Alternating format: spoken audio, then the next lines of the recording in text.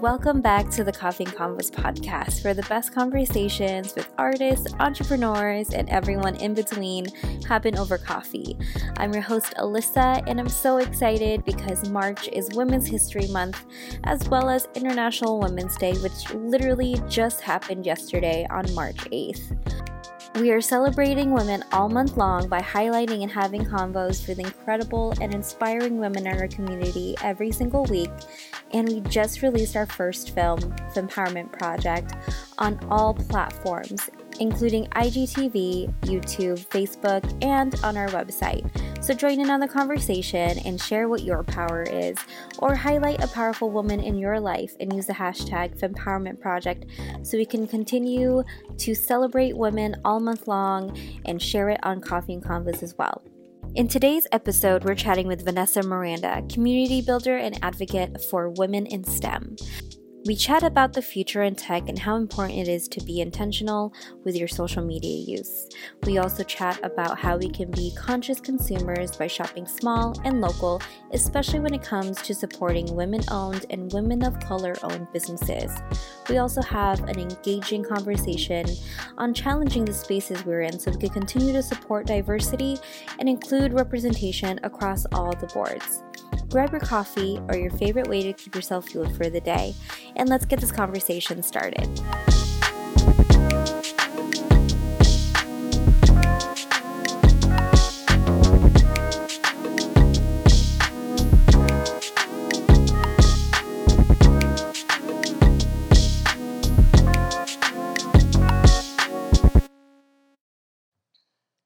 Hello, Vanessa. I'm so excited for you to be here.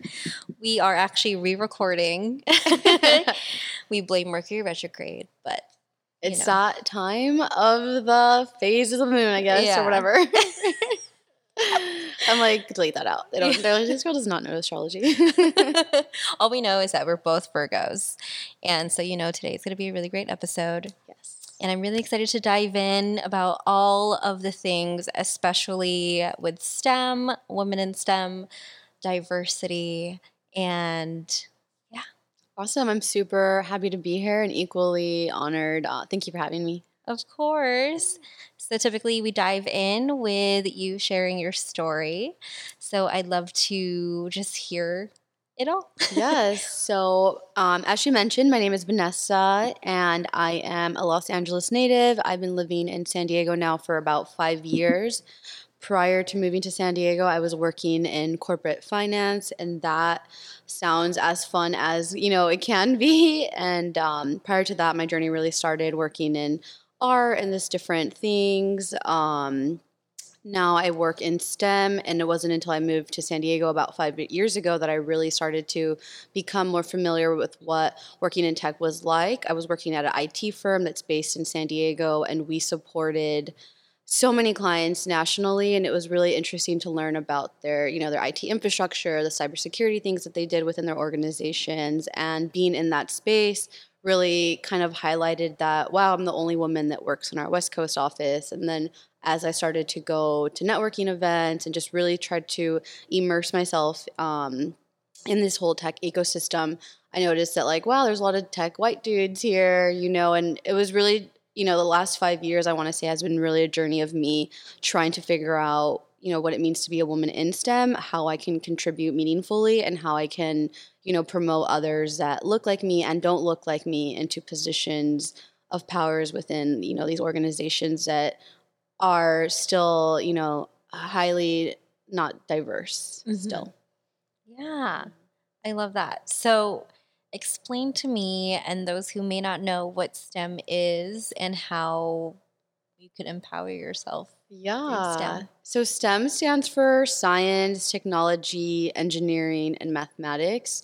A fun fact that I was actually thinking about in our last recording that I didn't share, especially since this is such a San Diego-based podcast, is that UCSD graduates the most STEM women in all of the United States. And it's just so interesting that we have all these, powerful, smart, brilliant women in STEM, but they're not getting into the workforce. Those numbers don't make sense. How is X amount of women are graduating in STEM, and we're not seeing those same women at various companies. So how to empower yourself in STEM, I guess, would be to, find allies in your space. Definitely do a lot of research on the companies that you want to work for.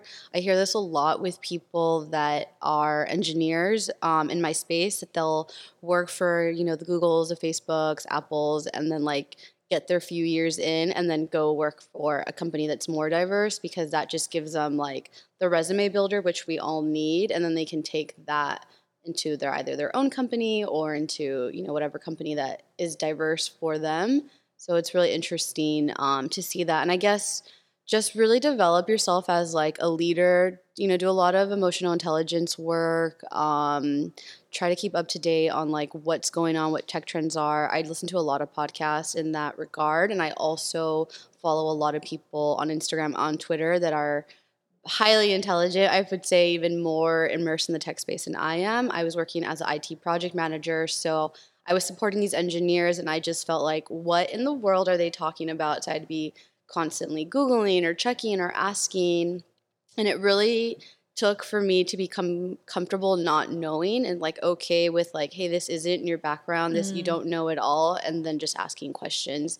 So I feel like STEM can sound a little bit scary to people because they're like, what is that? But we're millennials and we're all highly technical. Even to see how the Gen Z uses, their online habits and like how they consume digital media and different things, like it's crazy. It's bizarre to me that my little brother was like using Gmail in like 5th grade and stuff. So this next generation that's coming in is like more technical than we are, and they're probably going to create the next Google or the next Apple or whatever. That's so crazy. Yeah. I love that. I know, gosh, I'm like trying to recall all the things we talked about on our last recording.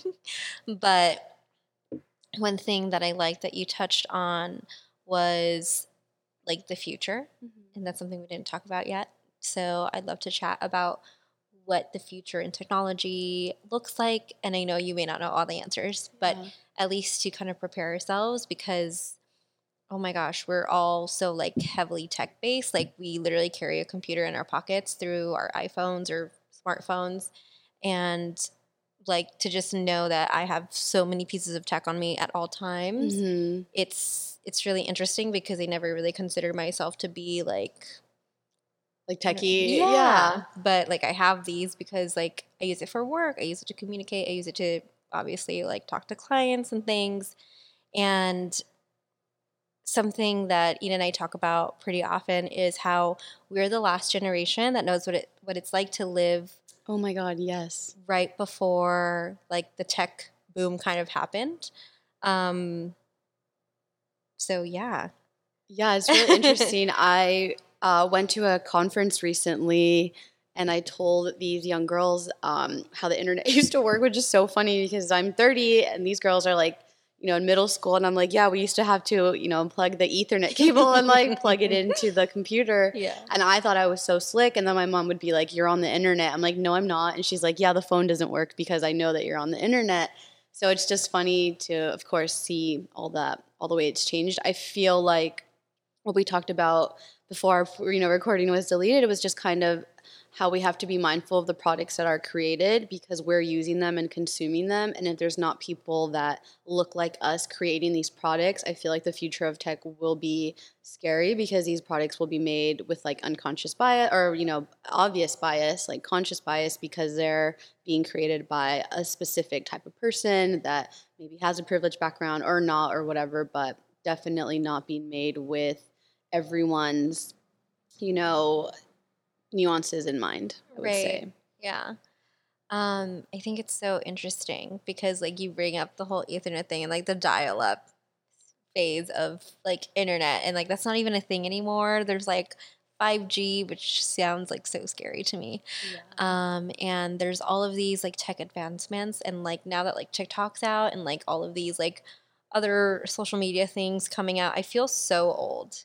And it's like I'm 29 and I'm turning 30. I'm like, oh my God, is this? Oh, we both are turning 30 this year. Oh, yeah. Nice. And it's just like really interesting to see like back when I was literally like 10, like nothing like this existed, and then here we are, like the future generations, they're like practically born with it. They have like access to these things way before we did back then. And it's always like thinking about being intentional, right? Mm-hmm. Like not only with like how we consume all of this stuff, but also like how the future like how that's going to trickle down to our future generations. Exactly. And I'd love to hear more about intentionality on like social media. I know that's like one of the last topics we talked about as well.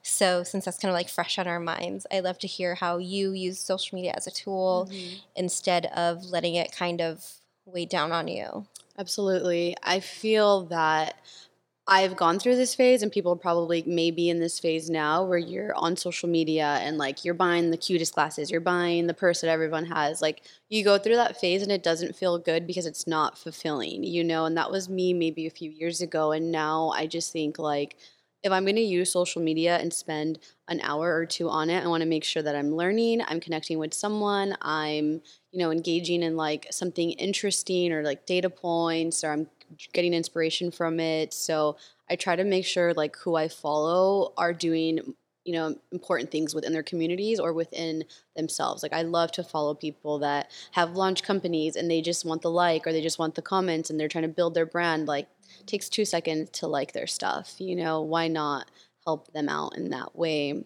I try not to follow anyone that makes me feel bad or like makes me question what I'm doing or what I'm working on. And I think those feelings will always come no matter what. You'll be like, oh, I'm not doing the most, or I should be doing that. And I think if you're following people that are actively bringing that out of you, you should unfollow and figure out like your Instagram can just be for you. It doesn't have to be a brand. And people lose that sight. They want, you know, you don't have to, you know, be selling the latest, greatest thing or show everything that you have or don't have. Like you could just use it for you and have it should be fun, you know, for you.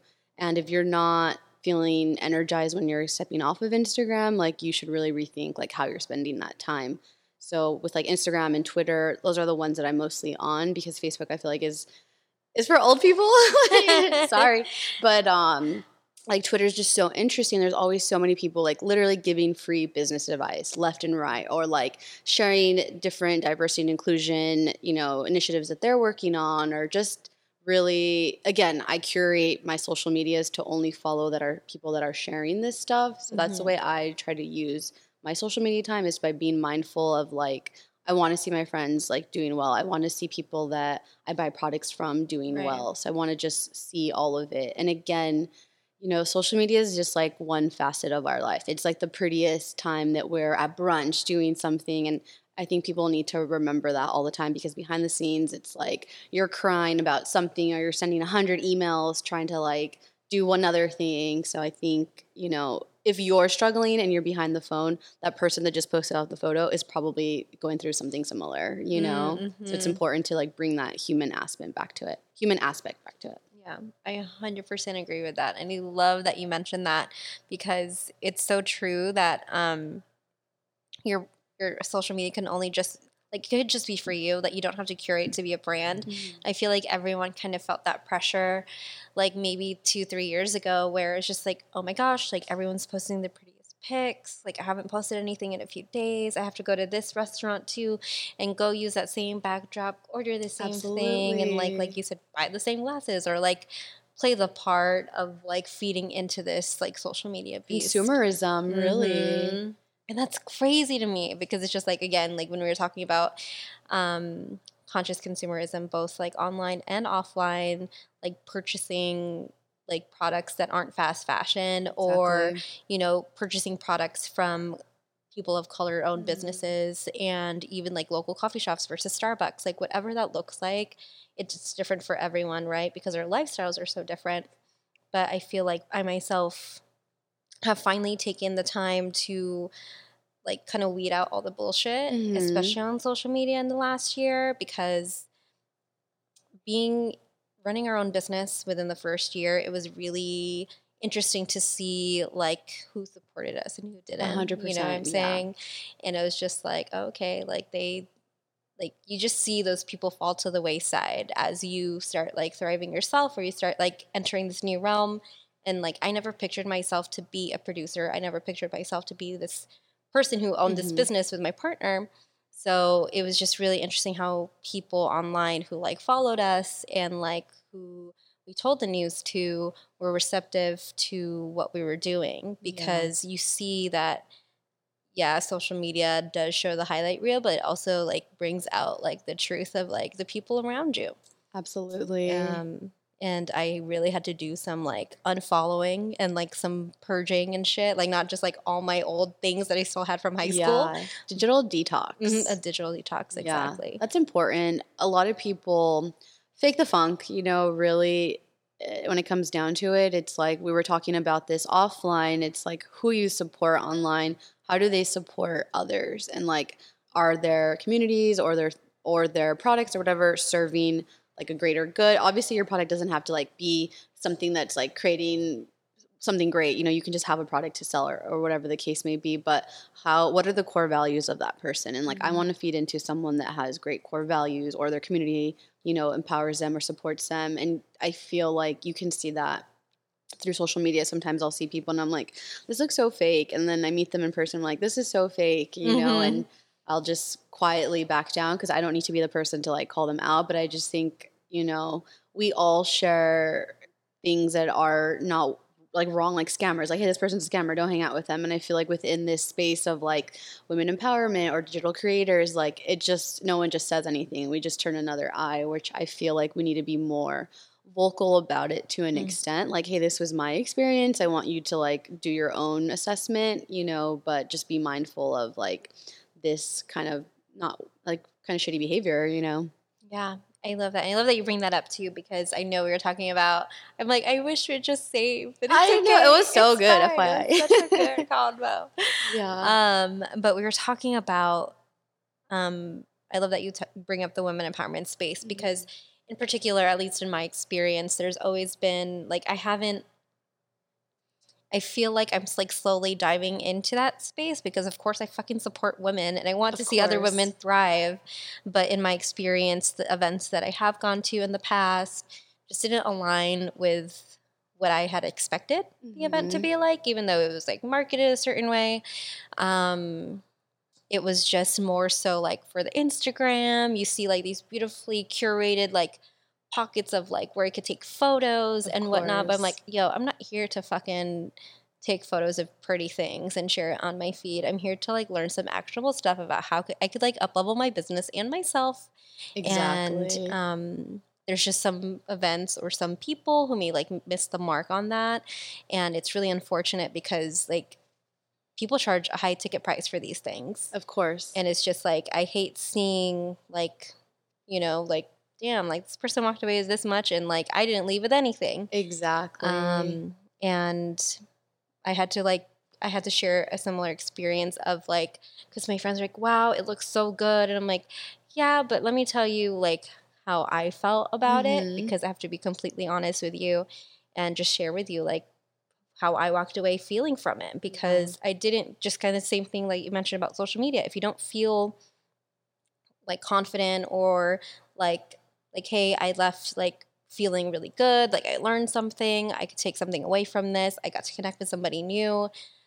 I didn't feel any of that. And it was just kind of like a cringeworthy moment, or it was just like, what? You know, like what is this? What's the purpose? What am I getting out of this? Like, how is this building value for us? There's a lot of fluff out there, dude. There's a lot of fluff, especially in the women empowerment space, because right now it's trendy. You know, like feminism is trendy, like being a woman and leadership and all these things are trendy. That's also why I love Instagram, because I see these people aligning themselves as like D&I leaders or like women empowerment leaders. And I'm just thinking like, what's your track record? Like, did you just get an Instagram and now you're like a woman empowerment leader? How? Like, how are you doing that? So I always like encourage people to like question and challenge these spaces, because if you're going to this event or space or workshop and it's like all white women, then where's the diversity? You know what I mean? And if everyone in attendance looks a certain like one way, like how is this,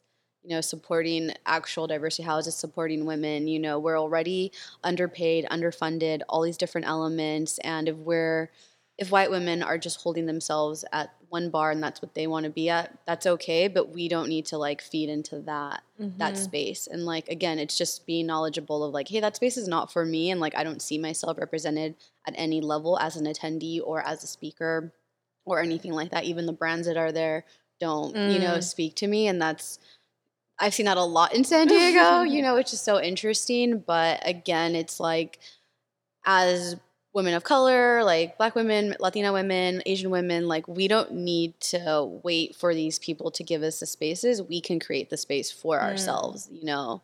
So I feel like a lot, and this is also like a lesson to myself. In the past, I'd like looked to different people for like leadership, or like this is a sign that I can really make an impact with like this organization. And now I'm slowly learning like you don't need anyone to like give you that like, you got it, girl, go for it. Like you can do it yourself, you know? Ooh. I like that.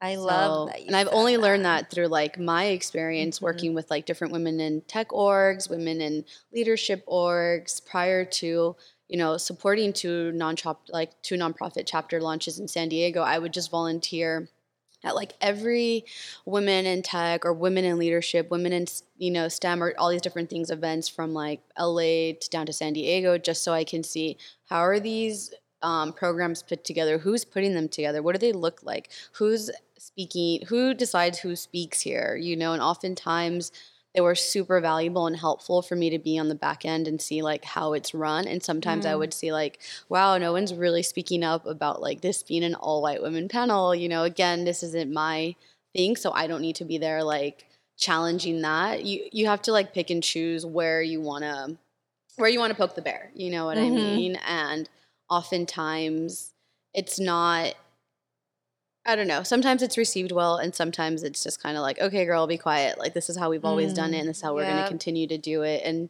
again, that's okay, because that space is not for me. And that's, you know, a lesson I think people need to learn, and just, you know, challenge these people that you're putting on a pedestal, because why? Yeah, exactly. It's interesting that we do put so many different people on a pedestal because we don't even hold that high regard to ourselves. And that was something that I'm really pushing towards through like Coffee and Convos, is like I invite each guest because they individually like own their space.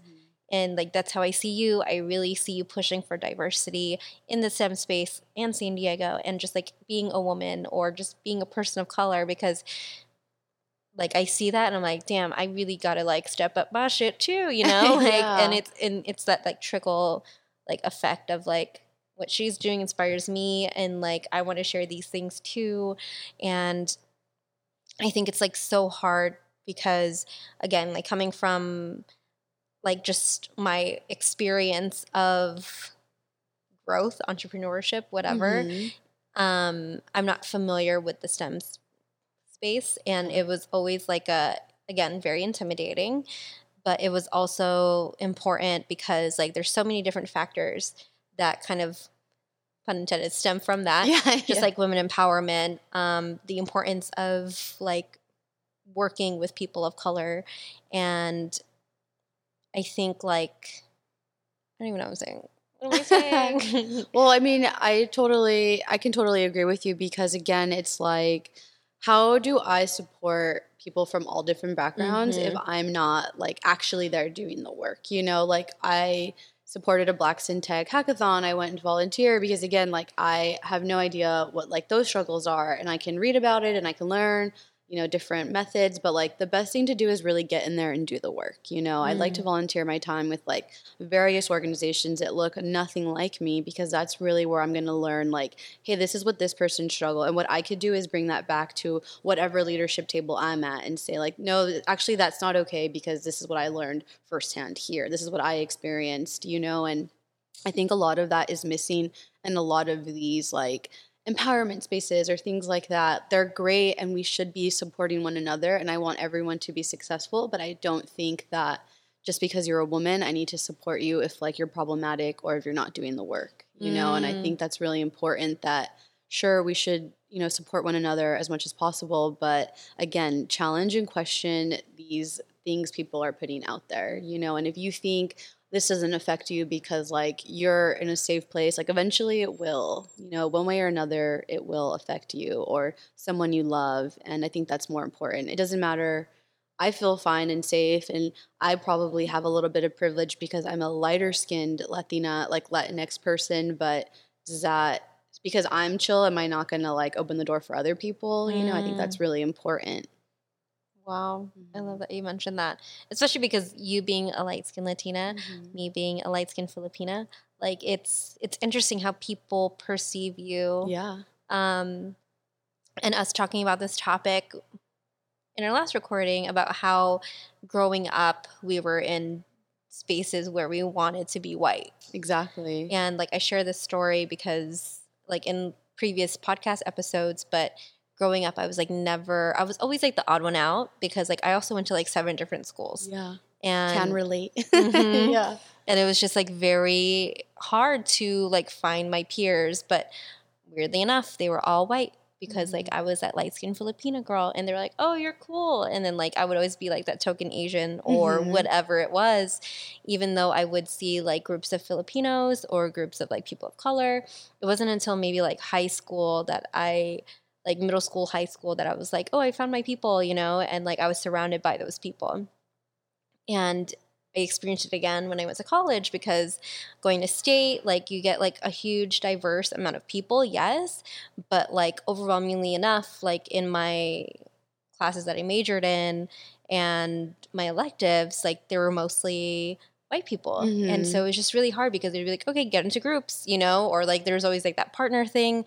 And it's just like, I could not identify with anyone. I'd be like always that weirdo who did not have someone paired up. And I'd have to be paired up with like another weirdo. Yeah. And it was just like, it's fine. Like I'm totally cool with that. But it was also like, it was interesting to see how like my experience growing up also translated when I was in college at a later age. Exactly. Because it's just like, these things don't go away. They don't. And that's something that, like, again, experiencing at events that we go to and groups that we want to be a part of, because I feel like for the longest time, too, I put myself in different positions of like, oh, like, I've heard so many great things about XYZ. I want to be a part of that. That sounds great. But then when you're actually a part of it and you're, like, in it, you're like, this isn't it. Like, this is not what I envisioned. They're not actually doing what I imagined that they were doing. Like, I don't want to say any names because, like, that's not cool. But, no, like, I'd agree, yeah. I think there's, again, like, there just needs to be, like you said, more representation across all the boards. Yeah. Whatever that looks like. And it's really interesting because I feel like at a certain level, like whiteness or like to be close to whiteness is like considered successful, which is like a really odd thing to think about. You know, I remember when I was younger, people would say like, oh, you're Mexican, but like you look white. And I thought that was a compliment. And now I'm like, that is so offensive that like, what does that mean? Because Mexicans, Asians, you know, they look so different, like so different. So I just like always think about that now. And I think we talked about this in the last podcast, like how sad it was for us to grow up and wanting to be a different version of ourselves, but because media was literally shoving this idea of like Eurocentric beauty standards down our throat, that we didn't even have the option to see an Asian woman that wasn't in a stereotypical role or a Latinx woman in a stereotypical role, you know. And it's like you kind of have this internalized racism or hatred towards yourself, and it isn't until you're more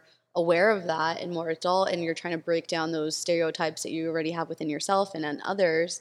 And I just think it's really, you know, another great thing about social media is like I want these young women to grow up and know that like I can grow up being 100% me, because there's so many women, you know, on Instagram and Twitter and this in their space, like really thriving and owning their culture and who they are, which I think is important, which I think I missed the mark on when I was in high school, because I was just like, I was trying to be everything else, you know, but myself. You know, already you have so many angsty things when you're a teenager, but I'm like, I want to be in Laguna Beach. Like, I want that life. Like, why don't I? You know what I mean? Totally. So, again, it's like, seeing, my parents are from Mexico. You know, I grew up here and I had this time where it's like, I love everything about being Mexican. And then I had this time where like, I hated everything about being Mexican and not really, you know, I'm not that Mexican or I'm not that American, like this really weird kind of thing that I feel like maybe sometimes first generation kids go through or not. And then it was like re-falling in love with my culture and everything beautiful about like what it is to be yourself and like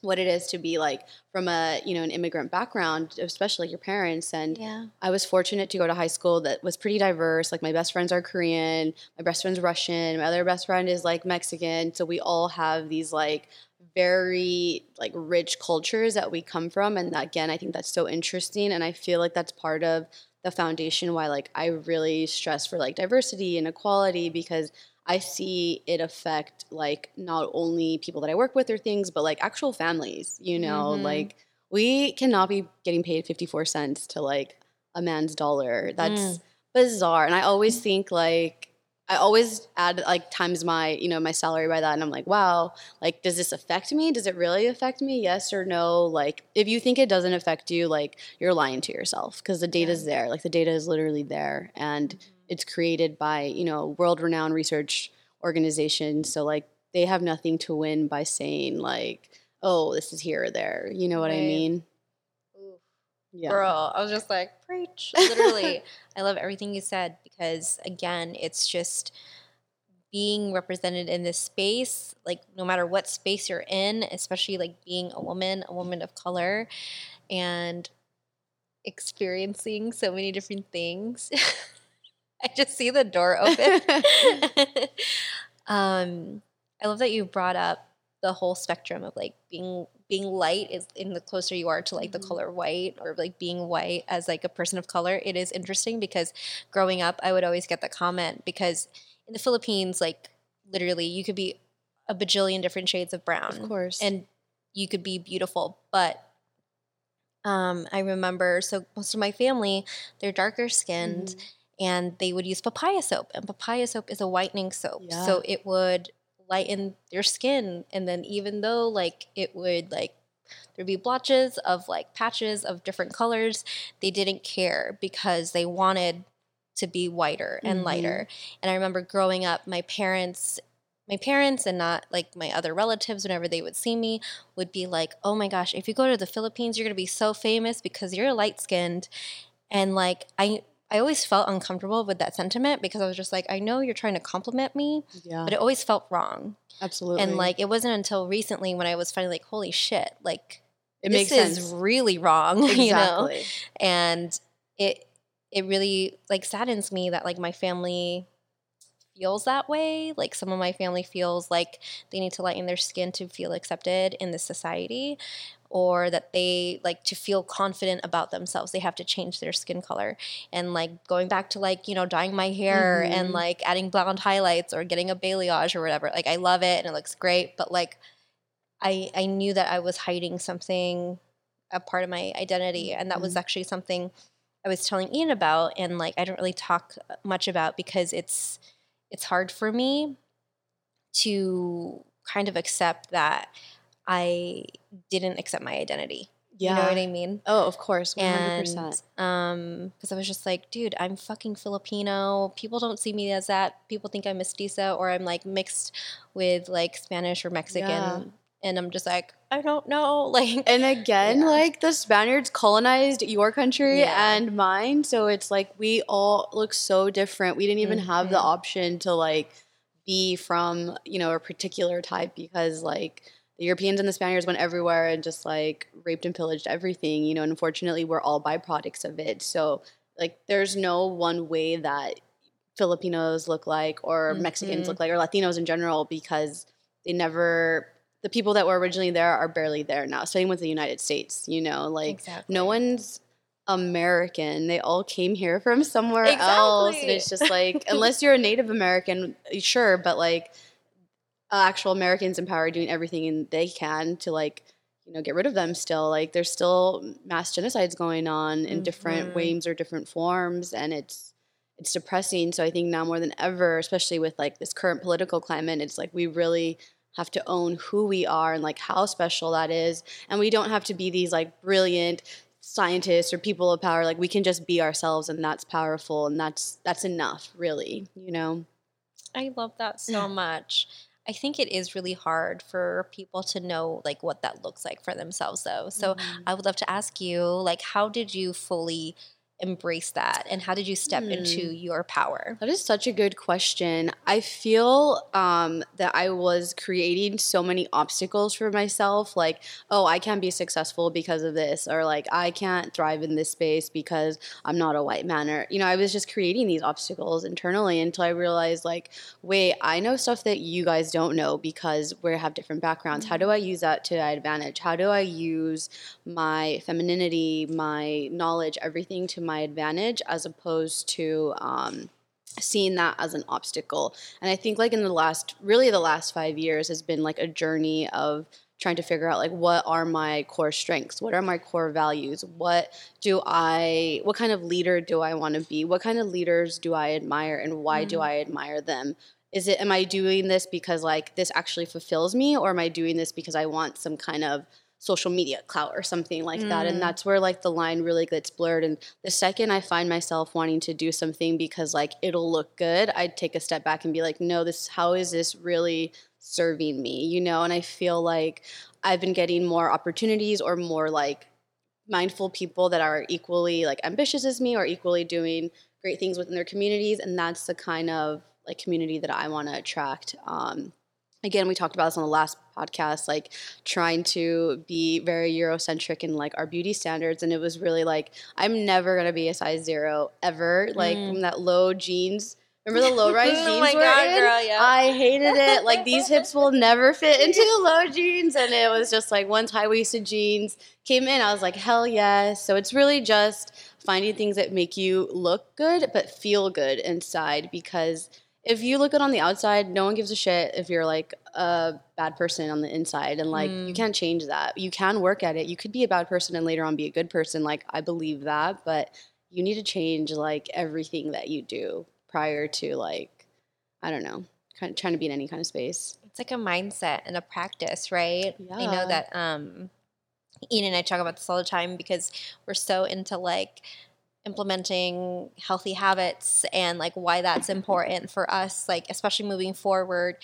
because we both run this business together, and also because like we want to live life together. We want to make sure that we don't take like the standards that we grew up with and bring it into like our future life. Exactly. Because it's just like we've learned what doesn't work for maybe our parents, or like what we've seen in the past with our past relationships, and we want to make sure that like we're setting ourselves up for success and happiness. And like whatever that looks like for us. It's a simple ass life, but it's like but it's it is a practice. Because even when I met Ian like years and years ago, he's going to hate me for saying this, but he was not the partner that I have today. Of course. Yeah. He was a fuckboy, Yeah.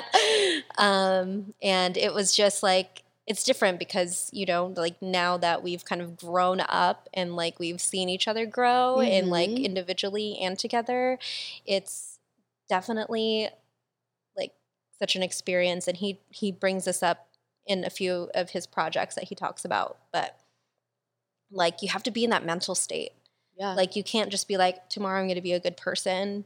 If you're a shitty person, you like have to work at it. You have to start by smiling at another person, and then smile at 2 people the next day, and start engaging in that thing. Like you won't be like 100% ready. Yeah. You have to work at it. No, definitely. And again, like, I feel like I spent so many years hating myself for, like, I didn't look a certain way. I didn't have a certain thing, that it's, like, I feel like I'm trying to double up, like, make up for lost time in a sense, And I think it's so interesting that, I don't know, I think this is everywhere, but, like, I feel like growing in Southern California, you have these, like, really unrealistic beauty standards, especially growing up in LA. And now when I look back at, like, my eating habits or, like, what I did, I'm like, that was an eating disorder, but I didn't think it was because everyone around me was doing it. So now I'm trying to, like, really show people, like, be comfortable with, like, where you are, what you're doing, be active and be healthy, but you don't need to, like, everyone on Instagram that's like a specific beauty look, it's fake. It honestly is, And I remember when I was talking with like younger girls And they were like, oh, actually my little cousin and her friends, and she's like, oh, like this girl's so pretty, and she's like in high school. And I remember looking at the photo and I'm like, dude, that's like totally Facetuned. Like you can see the backgrounds, how they're like curved.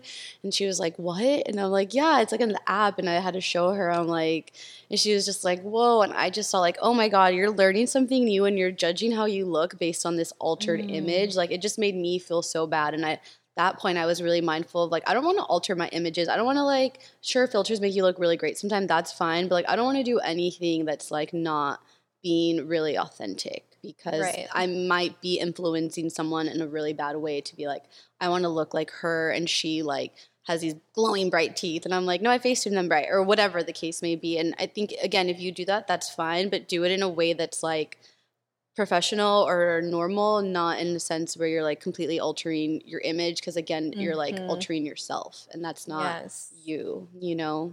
And I love that you bring that up, because like not only on social media are you like altering your image, but like you're also your personality. There's been so many times where like I want to connect with someone on social media, I'm like, oh my God, like let's meet up, or like I started going to that event, I'd love to connect with you there, I'll be there too, and they're like completely different.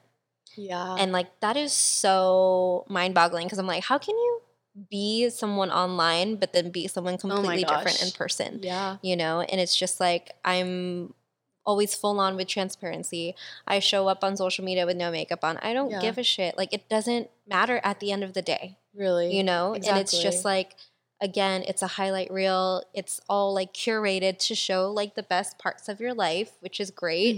And it's just like, I will show up with like full makeup and stuff like that on one day, and then the next day I'd be like, yeah, man, I'm not gonna put any shit on my face. I got a pimple. Like it is so crazy, especially like in this diversity space within technology too. And there's all these people that are like so about diversity and inclusion, and they do this and they do that, and then like you go on their company website and look at their team and you're like, what are you talking about? How do you support other people in other communities if like your team is all one look? You know, that doesn't make any sense. And even like some people that are seen as leaders online that are in the D&I space, like, or even just in the women in tech space, it's like you hear stories about them and like you have those interactions as well, and you're like, damn, it sucks that so many people see this person as like a leader when they really are just trying to like build literally their own self up. And again, like diversity, inclusion, you know, women empowerment, these are all trendy things. And when something's trendy, people are going to like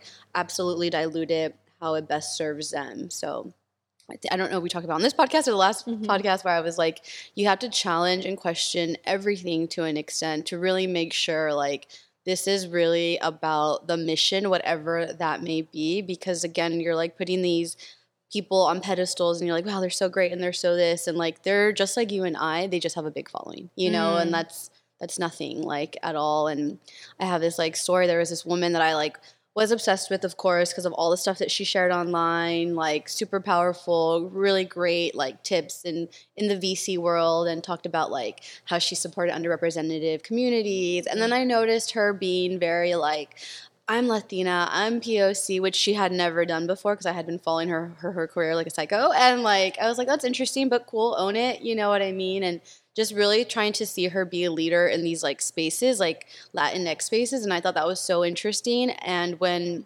the organization I was working for at the time reached out to her to speak, because she was just so like, I will do anything for my people, she like sent us this like quote. She first of all was super rude. Like I asked her like, you know, how can we support you? How can we make this mutually beneficial? Like you're already in San Diego, I'm in San Diego, blah, blah, blah. And she like literally sent us 2 sentences and was like, oh, talk to my agent, blah, blah, blah. And I was like, oh, okay. So I just took all of that and took it to the agent, and they're like, oh, her fee's $10,000. I'm like, oh, okay, cool. Definitely that's what she's worth. That's important. But at the same time, I'm like, we're a nonprofit and we're literally doing everything that like you say you support, you know. And like it just seemed like everything aligned, and I just couldn't understand why she just wasn't gonna do it. Like not do it, that I'm not entitled to her time, but it was just like such a weird blow off, you know. That's interesting. And like I feel like, again, I've heard multiple people have that interaction with that particular person, so I was like, oh, okay, cool. It wasn't an isolated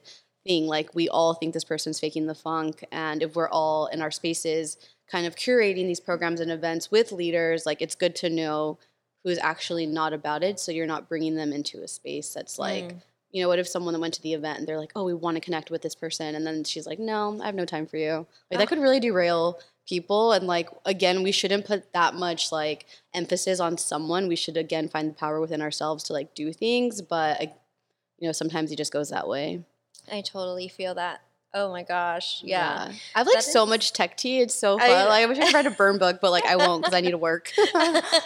Speaking of work, I would love to know what you're working on next, because I know you and I have talked about all the things that you have been up to and like what you've created thus far in the last 5 years. Definitely. So what does the future for Vanessa look like? It's really funny because I've never wanted to be an entrepreneur, and I don't know if people like want to be an entrepreneur and then like they become one or how that works out, but I just feel like I've been building so many like programs and like things for other organizations, and now I'm kind of ready to like build it for myself and see what that looks like. So that's going to be really interesting. I'm going to be like tapping into a whole other world, because in my past, you know, I've worked for private companies, corporate companies, and it's kind of like this is the way things go. I've been fortunate to be able to grow in leadership positions within those organizations. But again, I'm just thinking like I need to get all this information that I have access to and like consolidate it in a way that everyone can have it, because like one of the most beautiful things I hear that makes me feel excited about what I do within women in STEM organizations or programs I put together is that people are always like, I had no idea this existed. And I'm just thinking like, girl, where do you live? There's 100 of these events all over the world or wherever the case may be. So it's just interesting that the way I use social media or the way I consume content is like very specific, and someone else that like works at a tech company might not. So it's always interesting to like tap those people that have been working in STEM for 20, 30 years, and I've dealt with like issues that will never face because things are much different now, you know? So really what I'm trying to create now is just like a way to get this information faster and better, whatever that means. So we'll see what that looks like. That's so exciting, girl. Yay. Yeah. On the topic of conscious consumerism, I did want to chat with you because, like, how do you find these awesome brands that you always talk about and, like, you always encourage people to support their friends and to, like, you know, actually pay their rates or to support other women of color businesses, women-owned businesses, people of color businesses, and I think that's so important, especially just being in this day and age, because as much as we consume, like, digital content, it's also the things that we buy, the people we purchase from. Exactly. I think like my personal philosophy is like I love to have specific pieces or things that like not that many people have, because I think it's like, you know, cute and nice. Not that that's like a thing, you know what I mean? So I always feel like when you're buying from like your friends, like that's so much more meaningful and so much more exciting to like have a piece that they made and you're supporting their journey to success, whatever that looks like. So I always like to see like, oh, are there any Black creators that like make this? Are there any Latinx creators that make this? Are there any people of colors that make this? You know, my best friend's Korean, like I was saying, so she'll have like this whole like Rolodex of things that I'm like, I'm not in that space. So it's interesting to be like, hey, do you know anyone that does this? So I can support like Korean people and their stuff, because if I'm not in that space, I won't know. And I think a lot of the times people think like, oh, well, I can't find what I find at Forever 21, like within my friend group. And it's like, well, ask people and like, or go online or do different things. So I really like to kind of diversify like how I spend my money and make sure that it's like going somewhere meaningful. Do I spend, you know, money frivolously? Of course, sometimes, but I think the times that you can control it should be really important. Mm-hmm. And we talked about this in the Lost podcast that I really liked is like pay your fucking friends, like pay them, stop asking for free stuff, like they own a business, they have stuff. I will always like open a conversation with a friend like, oh, I'm looking for this, like what would the quote look like or different things. And sometimes I can't afford it and that's okay, you know. And I really hate this line like reasonably priced, because that could mean so many different things to people. $500 might be reasonably priced, quote unquote, to someone, and it might be way too much for other people. Mm-hmm. But you can't say that that price isn't fair. You know, I loathe the phrase like reasonably priced. I just think it's so silly because that doesn't mean anything. That's your like perception of what price should mean, you know? And I think oftentimes when especially with my friends, if I say like, oh, like how much does this cost? I want to buy it, or I just buy it. I don't even tell them. Like I don't even want to go through them because I want them to see like I bought it. There's your website. I don't need to bug you when I'm going to buy something, and I think that's really important. Sometimes they're like, oh, I'll give you a discount, or I got you. Or like my friend has this higher hemp CBD like company, and I was like, oh, I want to buy stuff. Like I'm so excited. And he's like, oh, I'll give you a discount. And I'm like, no, let me pay full price, And it's nice that they offer and, like, of course, take it up when you can. But it's more meaningful of, like, you're actually investing in your friends. Like, the way that we can all be successful if, like, we literally just bought products off each other instead of supporting Amazon. Because that's not coming back to us, And I'm sure you guys actually pay taxes and, like, Amazon doesn't. Do I love the convenience of Amazon? Absolutely. Can I find some of the stuff with my friends? Absolutely. So pick and choose where you can support them. Yeah. That was so good. What was the other thing?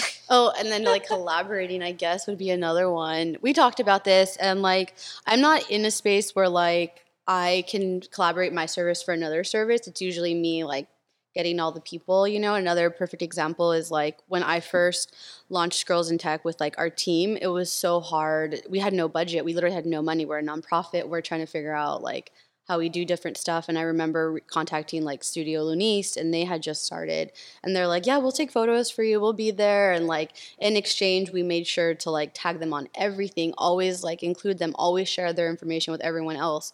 And finally, when we got to a space where we had money, we like didn't even ask them for like to do free work. Now we're like, okay, we'll pay you, pay the invoice.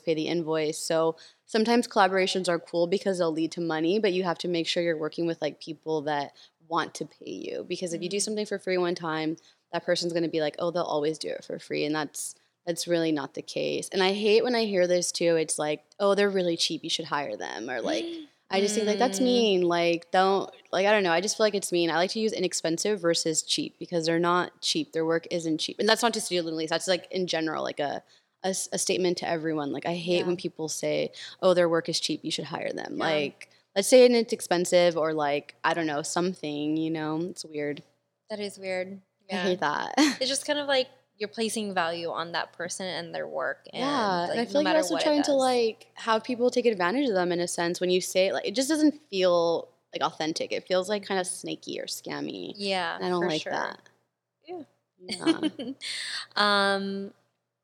So we're getting close to wrapping up. I did want to talk about like resources for STEM and how people like myself can start like really divulging in like this information because it's I don't know. I don't know who to follow. I don't know what podcast to listen to. I wouldn't even know where to start. Yeah. And like I love that you are posting other people's posts in STEM because like sometimes I'll like look and like see like what they're all about and sometimes I'll follow even though I don't know what I'm following. Yeah. But you know what I mean? It's just cool to be like kind of tuned in through you. Mm-hmm. And so obviously let's follow Vanessa. Yeah, I really like listening to like the Wall Street Journal's tech briefing because it's so interesting. It's just basically like what's going on like in the tech space at a different level. Even sometimes like so many laws are put into a place that like may or may not affect tech companies or like your data or your privacy or all these things. So I always just like to know like what the hell is going on at that level.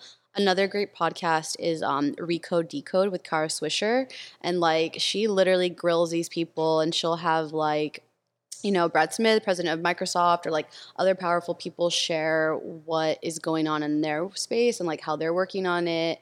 It's always just really interesting because not all of her interviews go well. So like she'll kind of be grilling them. And I think that's important because you never see people at that level get grilled like that. So I just think it's like cool.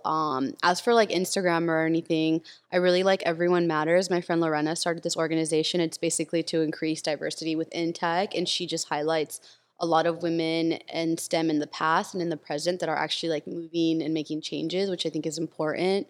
What else? Again, within San Diego, you have like Girls in Tech San Diego. You have Latina Geek San Diego, which is like the first and only space for Latinas in tech, which is like bizarre to me because there's so many Latinx people here, and then there's like women who code.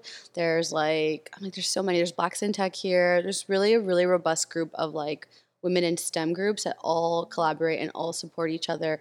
I remember even a time when I was working with Girls in Tech, we would contact other women in STEM organizations just to make sure that we wouldn't have events on the same day because we wanted people to be able to go to all of them. So San Diego is a great city because they are very collaborative, and that's super nice. Like everyone wants to work together, and I think everyone here is very meaningful. And we also have such a huge tech hub. Like our San Diego economic like tech hub system is insane. And we have Apple coming, I think this year or next. Like there's so many brilliant companies here. And this is like a space that I think is going to be, it's been quietly growing. And I think in the next year or two, it's going to really make waves of showing itself as like a tech powerhouse. We have like leading biostem companies here in the whole entire world. You know, they come here in Boston, but like it's pretty powerful. And we have all the, you know, we have everything we need here. We don't need to look outside.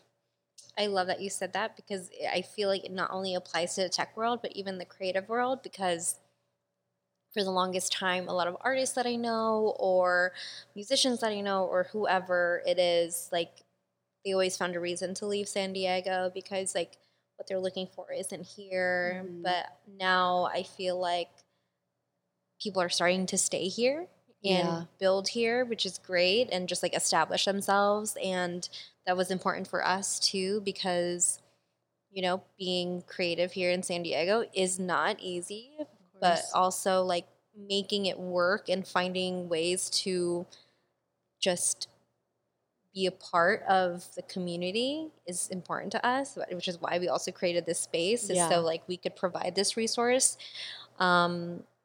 for other creators to rent out for their own shoots or their own projects, to host their own workshops or events, and also because like we want to give back. Like Ian was talking about how he wants to teach like adolescent youth like photography, and like Arts A Reason to Survive is literally down the street from us, and they're like one of my favorite nonprofits because they provide these programs for kids, and it's just like I want to see how we can be involved. I want to see how we can keep, you know, inspiring not just like the people around us, but even like the younger generation to stay here, to create out of here, and to know that like being here in San Diego is enough, and there's so much opportunity if you're willing to work and like just go for it. Absolutely. We talked about this. It's like people always look for outside things to like validate them, or they feel like, oh, when I get to this or to that, then I'll have made it. But it's like you are already there. You just have to do the work internally. There's this like, I don't know if it's a meme, but it's something that's like, oh, you know, your ego or your competition's not like other people or different places. It's like yourself, like your ego, your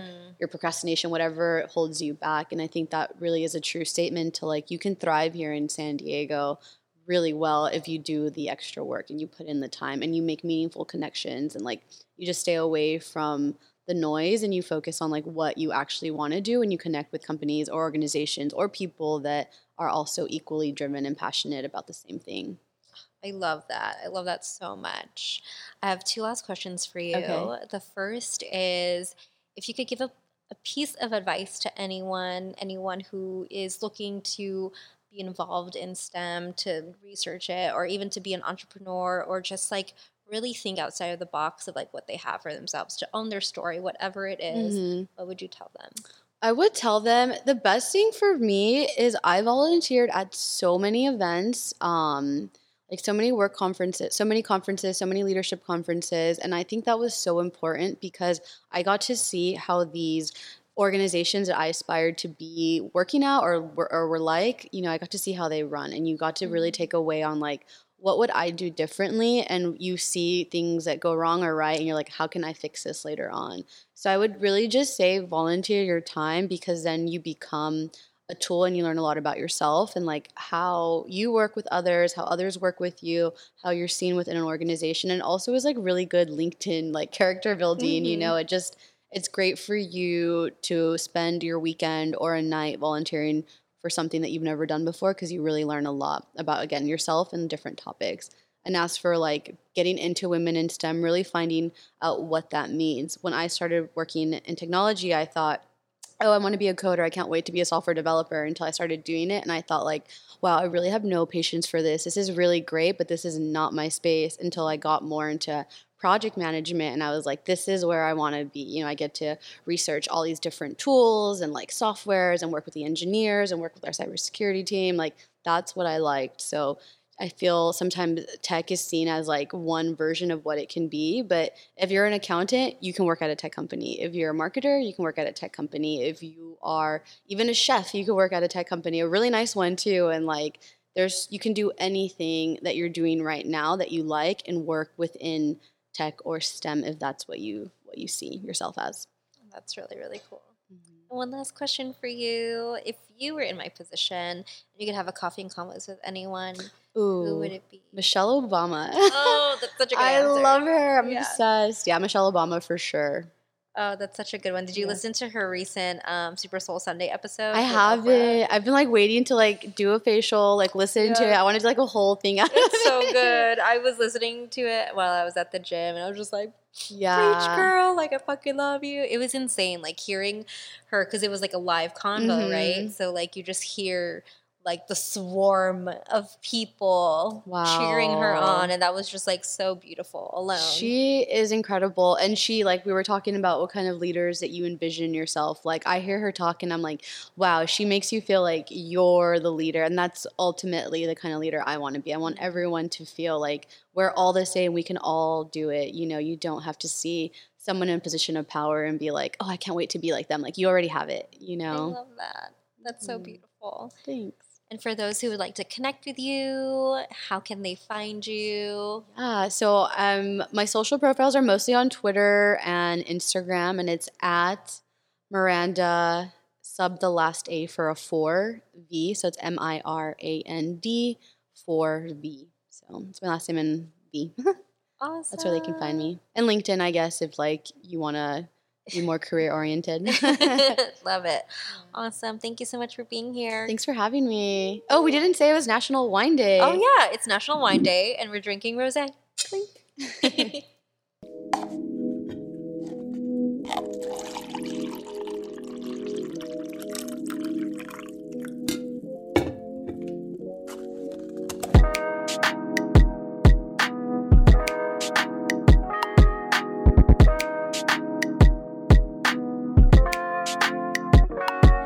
Thank you all for tuning in to the Coffee and Convos podcast. If you enjoyed what you heard today, please rate us and leave us a review on the podcast platform you're streaming on. Our team would greatly appreciate it. The Coffee and Convos podcast is produced by Futures Past, and our original theme song is produced by Sounds by DJ.